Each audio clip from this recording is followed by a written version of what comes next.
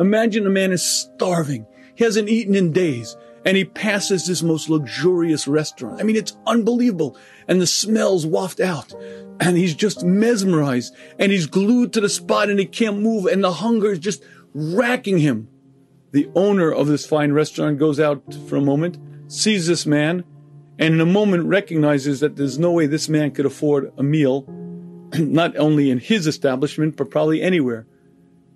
The owner says to the man, I want to invite you into my restaurant. I'm going to tell the maitre d' to take care of you.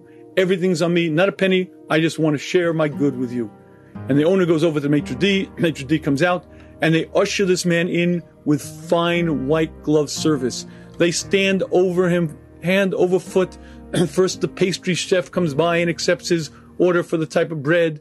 And then the wine butler comes by, then the waiter. And each step, the man is pampered and treated to the greatest finery. And his meal continues and continues until the waiter brings the final menu for the desserts. And the man is stuffed and he is incredibly moved. And he looks up at the people who brought him this. And he stands up in the restaurant, bangs his hand on the table, says, ladies and gentlemen, I must express my appreciation. I'm a poor man and I'm hungry. And I cannot begin to tell you how much I'm moved by the kindness that I've experienced. The busboy, the waiter, the sous chef, everyone was here waiting on me. The pastry chef, everyone, it was just incredible. I don't know, I don't have words to thank you. But more than anyone, I must thank the man who brought me to this. I have to thank the waiter because he actually brought me the food. Thank you, thank you, thank you.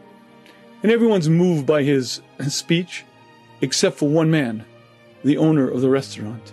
Because it's very nice that you thank the busboy, that you thank the first waiter, the second waiter, and especially the man who actually brought you the food. But what about the owner of the restaurant? The owner of the restaurant was the one who A, created the restaurant, B, runs it, C, was the one who invited you in, and more than that, every one of those people are being paid to do their job. That's what they're supposed to do, and if they don't do it, the owner will find someone else to do it. Yet those people you thank, but the owner himself you forget about, explains the Chovos HaLevavos, that's a mushal to us.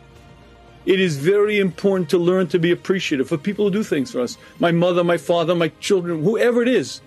And it's very important to learn to say thank you. And while I'm saying that, I have to recognize that there is a creator to this world. And more than that, there is a creator to the world. And there's a creator who maintains the world and who orchestrates every activity under the sun. And any chesed that I was ever shown, any goodness was orchestrated by Hashem. It was brought by Hashem, and if that person wasn't the shliach, there would have been somebody else, or somebody else, somebody else, somebody else, because that good was coming to me. But that good was coming to me because my Creator decided that it should come to me. And more than that, anything that any human being does, not only have they no control over, it's not theirs. It's not their world. Yes, I sleep in my father's bed. Yes, I live in my father's house. But it's not my father's world, and it really isn't my father's house. And my father is not the creator and the owner of it. Hashem is the Borei Olam, the Konei Olam. Hashem owns everything in existence.